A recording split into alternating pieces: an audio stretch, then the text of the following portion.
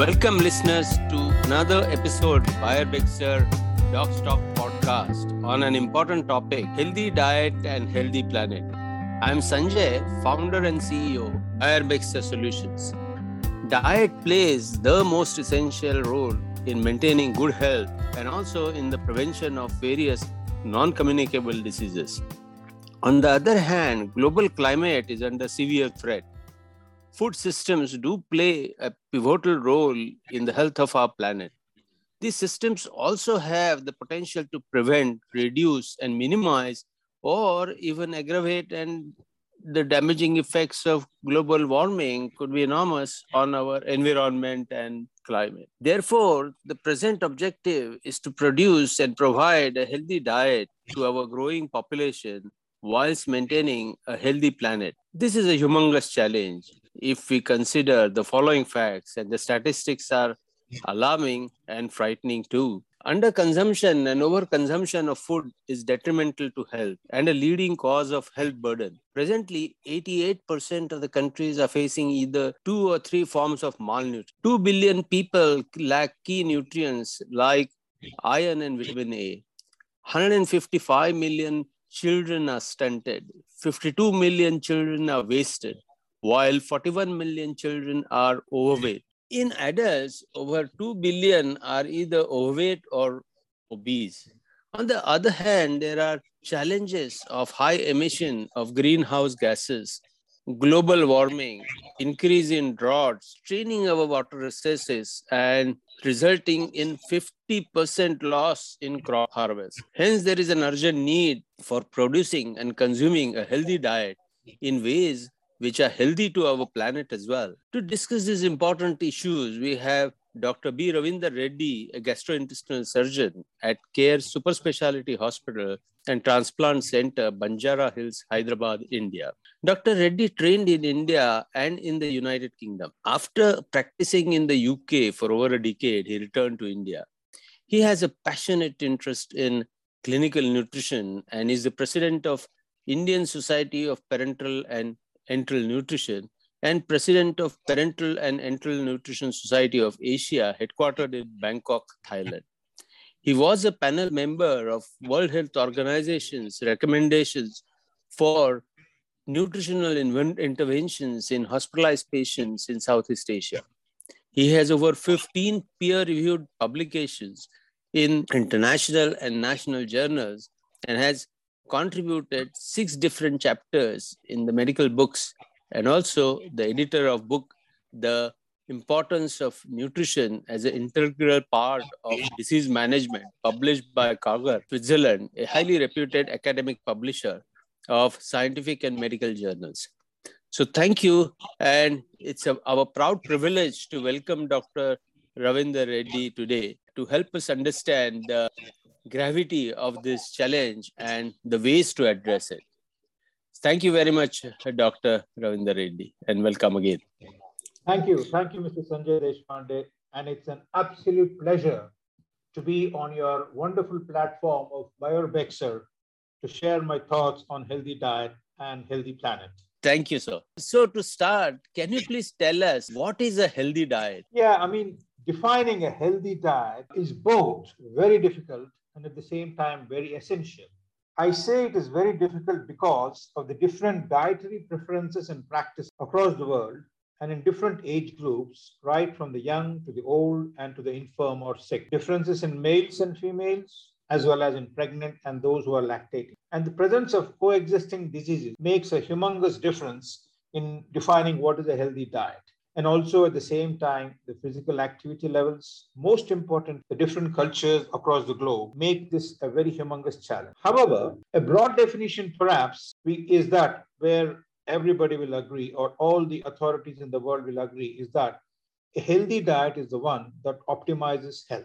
Now, that begs the question of what is health? WHO defines health as a state of complete physical, mental, social well-being, and not just mere absence of disease. So in other words, to extrapolate this definition, a healthy diet is the one that uses various food products which are flexible but provide adequate macronutrients, micronutrients, which reduce diet-related disorders, especially the various non-communicable diseases such as diabetes and other metabolic disorders such as overweight, obesity, fatty liver, hyperlipidemias, cardiovascular disease, especially the ischemic heart disease, and also certain cancers like colorectal and others, and most importantly, malnutrition. So these are the things that make it very difficult. However, it is very essential to define a healthy diet because it helps in dietary assessment, counseling, and guidance, both to the general public as well as to the patient visiting or admitted to hospitals and to the epidemiologist who gather data. This, in turn, will enhance the healthy dietary intake and also enable monitoring of the individual's intake, whilst easing day to day practice advice and laying emphasis on certain food groups, like the ones to avoid and more important, ones to consume. There is a famous saying that says that we are what we eat, but to this we can also add saying that we are what we do not eat. Okay. So what is planet sustainability, Doctor? Sustainability is an English term, but allow me to define sustainability by quoting the one from Stanford University. As you know, Stanford University, where you are presently, I suppose, Stanford University has an excellent portal called Stanford Earth. And they define sustainability as the ability to meet the requirements of people, their communities, and organizations over long term. So extrapolating from this, we can also say that planet sustainability is protection and managing Earth's rather limited natural resource, Earth's ecosystems, climate, and atmosphere. So not only you and me, the present generation, but also a future generation will live a meaningful life without getting impacted by the heat waves, the severe Arctic-like cold temperatures, which we see very commonly, especially in the northern hemisphere. And also, you must have read or seen on the news of the recent snowing in Sahara Desert. Can you believe snowing in Sahara Desert? It's all because of the changes to the climate. And also flash floods, as have happened a couple of months ago in one of the most developed European countries, such as Germany. And hurricanes, especially on the eastern seaboard of the US, even our own coastal areas, as well as storms and forest fires, both in California and Australia and other places. Now, the most critical issues challenging our planet's sustainability are the greenhouse emissions and global warming, as we all know. These climate risks pose a clear and present danger to various infrastructures, and especially to the aging energy grids which are spread throughout the world. And these challenges stem and arise from the way we depend and consume fossil fuels. And then equally deleterious are the ways in which we are currently managing our agriculture to produce food and or disuse or misuse of clean water. Therefore, for safety of humanity and prosperity, significant changes ought to be stringently practiced to achieve and maintain our planet's sustainability, which if practiced, we will be able to achieve the Paris Climate Accord, which was reached in 2015, wherein most of the global governments thought that they should limit the global warming below 2 degrees Celsius, or at least make an attempt to limit it to 1.5 degrees Celsius. Yeah, that's true. How is diet and nutrition related to planet's health, Doctor? These are two different things, and we would like to know how is this achieved or possible? Yeah, it's on one hand, it looks very unconvincing or very odd to say that, hey, what I eat, how is the planet's health involved or environment involved? But then there is a direct correlation. And I'd like to start by actually quoting from a book which I read recently, written by an American author called Dan Saladino. The name of the book is Eating to Extinction. And I was rather surprised to read in his book, which I quote, saying that once upon a time, humans consumed more than 6,000 plant species. More than 6,000 plant species. Wow. And presently, we eat just 9 of these plant species, very commonly. They are available, other plant species available, but very commonly we eat just 9 of these. The most common of which are rice, wheat, and maize, which I think you also will agree, rice, wheat, and maize. Yeah, very much. Yeah. And this provides about 50% of all the calories. Now, to this rice, wheat, and maize, if we add the other commonly consumed varieties such as potato, barley, palm oil, which is one of the most commonly consumed in the world, at the same time, very, very unhealthy, more importantly, not sustainable for the earth, and also the sugar. And these, when combined, it accounts for about 75% of the calories that we as humans consume. Now, rice, we are a rice eating nation in India, and we think only Indians eat rice, but it may surprise you that it's a staple diet for over 3 billion out of the 7 billion people on earth. Wow. And talking of 7 billion, we have projected, or at least the experts project, that the world's population will increase to 10 billion by 2050. Now, rice as a crop is a very water intense commodity and also responsible for one of the greenhouse gas emissions, which is methane. That's about 2 to 3%. And therefore, the food production, which I've taken about rice, wheat, and maize, along with the other products which I've just enumerated, food production is one of the largest causes of change in the global environment. So now it's not that surprising, isn't it? And agriculture uses about 40% of our planet's habitable land and is responsible for 30% of the greenhouse emissions. Whenever we hear greenhouse gas emissions, we think of only air conditions and the cars or the transport industry and so on and so forth. But then I was surprised when I came to know about this, that 30% of the greenhouse emissions were due to agriculture. And 70% of the fresh water, at least in India, is actually utilized for agriculture. I'm sorry, it's not 70%. I think it's about 90% of our available water. We use it in India for agriculture. And what is surprising, or what is tragic, Sanjay, is that in India, 40% of the post-harvest food is lost or wasted due to the poor infrastructure. And mind you, we are supposed to be very soon, probably in over a decade or 2030 or 2040, we will become the world's most populous nation. And with that, still, our post-harvest food is lost or wasted, and thus increasing the burden on the food system, directly and indirectly on the environment. Now, I also like to talk about meat or non-vegetarian food. Now, according to the United Nations Food and Agriculture Association, the global meat consumption increased by 60%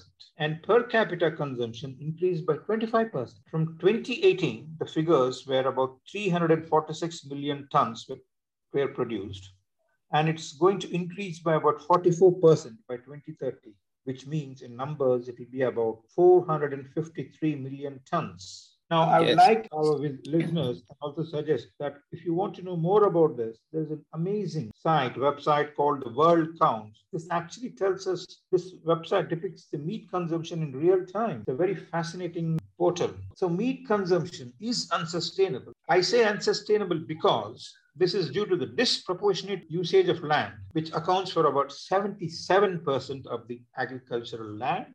And yet it produces about just 17% of the global calorie consumption. Now, any businessman worth his or her salt will not agree when he or she is investing 77% and getting only 17% returns, isn't it? Yeah.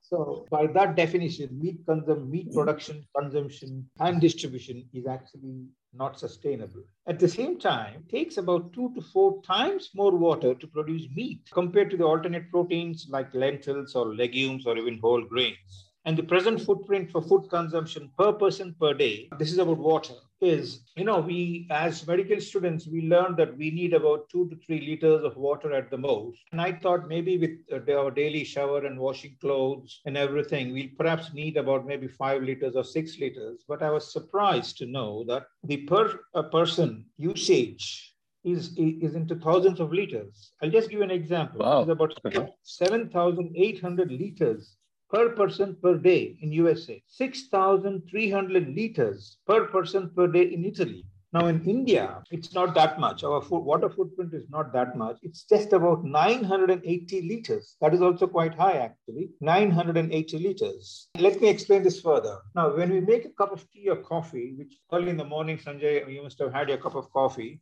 Yes. You probably use about 120 ml of water for a mug of coffee. And then you add your coffee powder and mix it and enjoy your morning joe. But then to make this 1 cup of coffee, it takes nearly about 123 liters directly and indirectly. And this takes into account not only the transport, but also the production, the water wastage, everything. So that's how this footprint is enumerated. So, given India's population of 1.2 billion, and the water usage of 980 liters per person per day on an average, India accounts for about 12% of the world's water print. Can you imagine?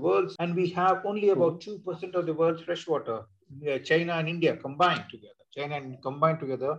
We have only 2% of the world's fresh water. So, production of meat, livestock maintenance, one of the main drivers of environmental change, climate change, and biodiversity. And I would like to end the answer to this question by quoting a very well-known author, a very passionate environmental activist called Wendell Berry.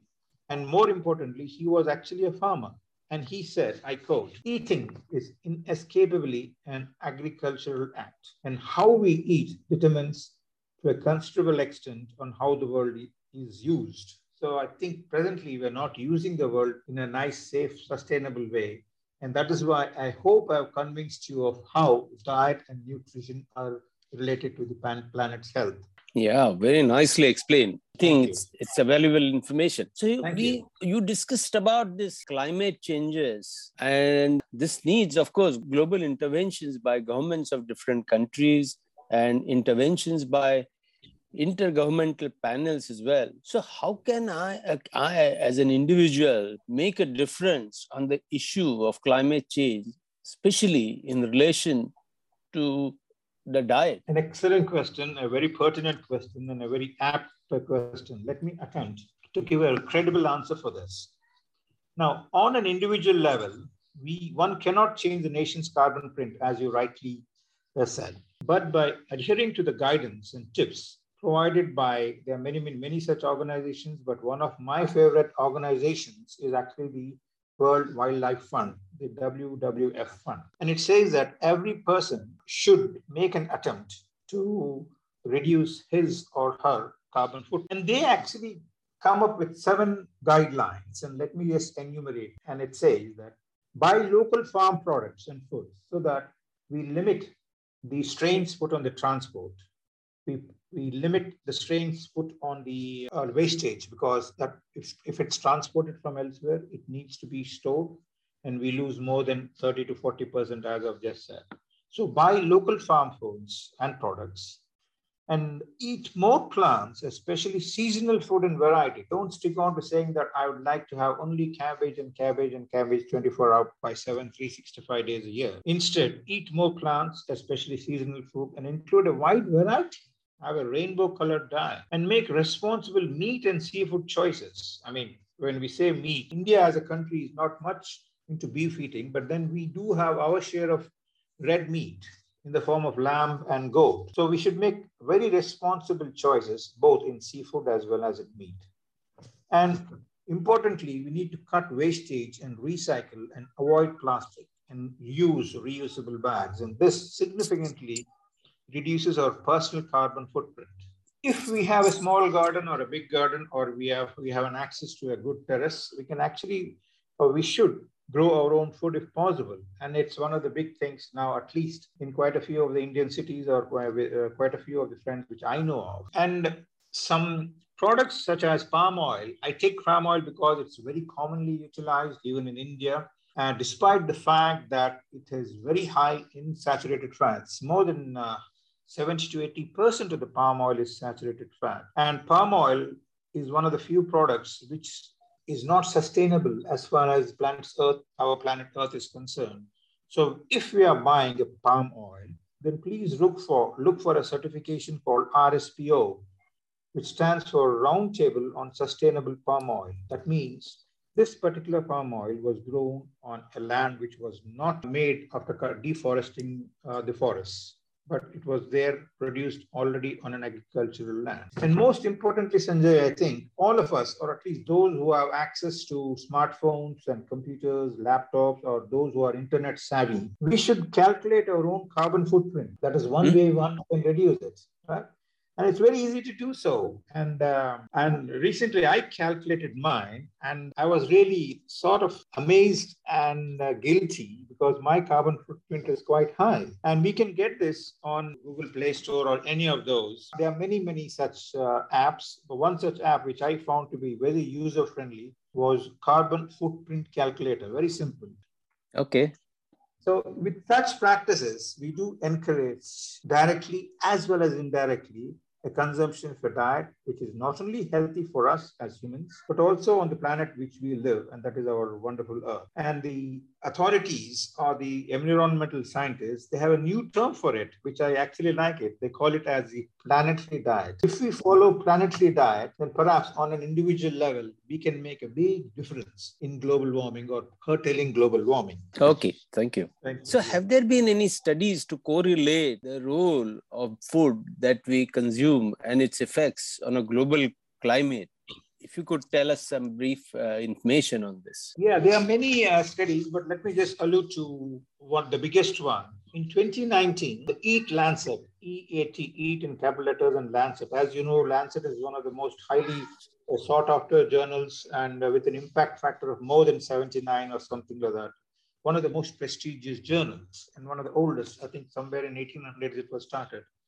So EAT Lancet Commission on Food, Planet and Health undertook a detailed study and analysis of diet and environment. And this commission comprised of not one or two, but 37 experts from 16 different countries from various fields such as the environment, ecology, nutrition, agriculture, and various other scientific disciplines. And they had an extensive review of literature, framed a practical, simple, basic, healthy diet composed of whole foods, whilst advocating environmental limits for diet, land use, freshwater usage, nitrogen, phosphorus recycling, carbon emissions, and loss of biodiversity. And the result was the publication of this EAT Lancet report, which is freely available on the net to the listener. And this, I think, is one of the biggest landmark reports that advised on an urgent global shift towards consumption of healthy diets, as well as improvement in food production practices for the benefit of both humans as well as environment. The other one was published in 2018 and again in 2020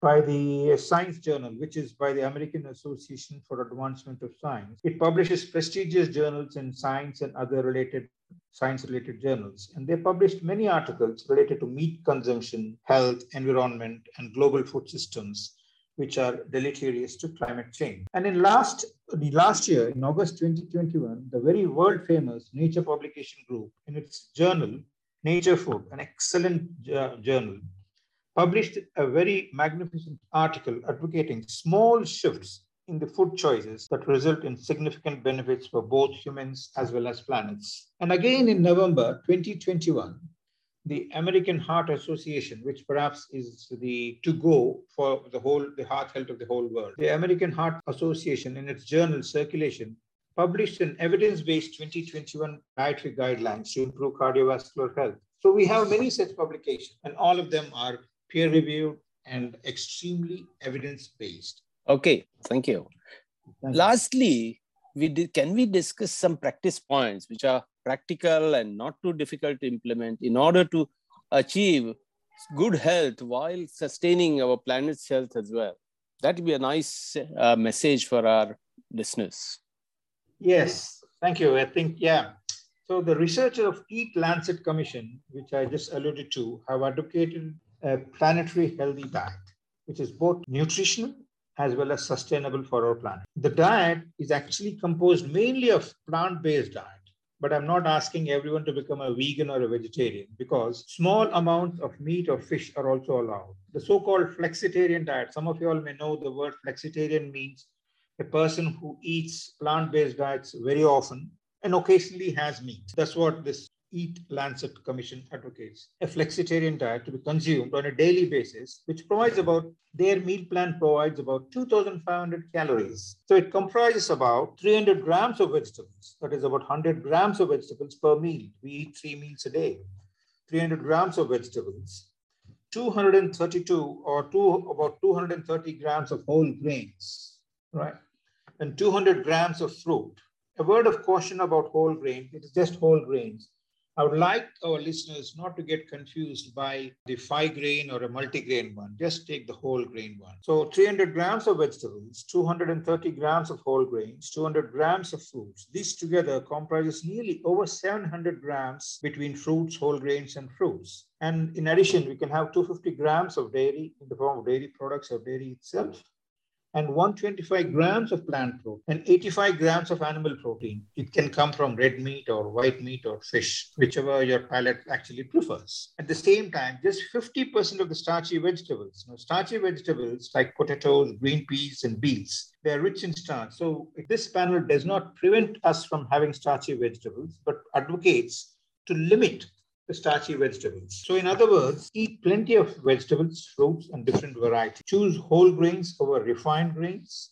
Choose healthy sources of protein, mostly from legumes and nuts, and limit fish and seafood. Whereas if you're having milk and dairy products, choose low-fat or fat-free dairy products instead of full-fat dairy products. For chicken or poultry or lamb or goat, choose lean cuts and avoid processed meat. Even though in India we consume less of processed meats, but it's more common, especially in pizzas and burgers. So, and it's at the same time, use liquid plant oil, that is an oil which is liquid, not semi-solid or solid at room temperature. So liquid plant oil, which are tropical oil. But some of the tropical oils, such as coconut and palm oil, are very rich, more than 70 to 80% saturated fat, and they are the ones which are not liquid at room temperature. So we need to avoid. At the same time, avoid animal fats like butter and partially hydrogenated oils, and choose minimally processed foods and avoid completely ultra processed foods. Like a cookie is a completely ultra processed food. Maybe you can have it 1 or 2 on your birthday, right? And minimize foods and beverages with added sugars and totally minimize salt. So to my patients, I actually advise 3 in 1. I say you have those in habit of eating rice, have black rice or brown rice, or red rice or wild rice, or 1:3. That is 1 cup of rice, 3 cups of vegetables. Or have a chapati made up of 1 whole wheat and 1 chapati and 3 cups of vegetables. So I know this is not as easy because changing eating behavior is quite difficult. And attempts by many scientists have always faced criticism. But I'm glad that you and your colleague at BioBexer are initiating such conversation. This message, I'm sure, will percolate with the facts and induce changes to improve our health and that of our planet. Thank you very much. Yeah, thank you so much. Thank you, Dr. Ravinder Reddy, for highlighting firstly the gravity and enormous risks associated with this multifaceted issue, and the solutions as well. That's important. So as I see, it's not just the governments. I'm sure that the collaborative efforts are already happening at the government level. But as I perceive, we need to have a much greater awareness and education to enable us rethink what and how we eat and the way we produce it. So objective of today's podcast is exactly the same. Listeners, actually, we need to move out of our comfort zone and make few changes in our diets. This will certainly help us support global movement to achieve UN's Sustainable Development Goals and secure our future and even that of the next generation. So if you have liked this podcast, like it, share it, and follow BioBexer website, www.bioBexer.com, and our LinkedIn page and Facebook page to remain updated about our future podcasts. Thank you. Thank you, Dr. Ravinder Reddy, and thank you, listeners.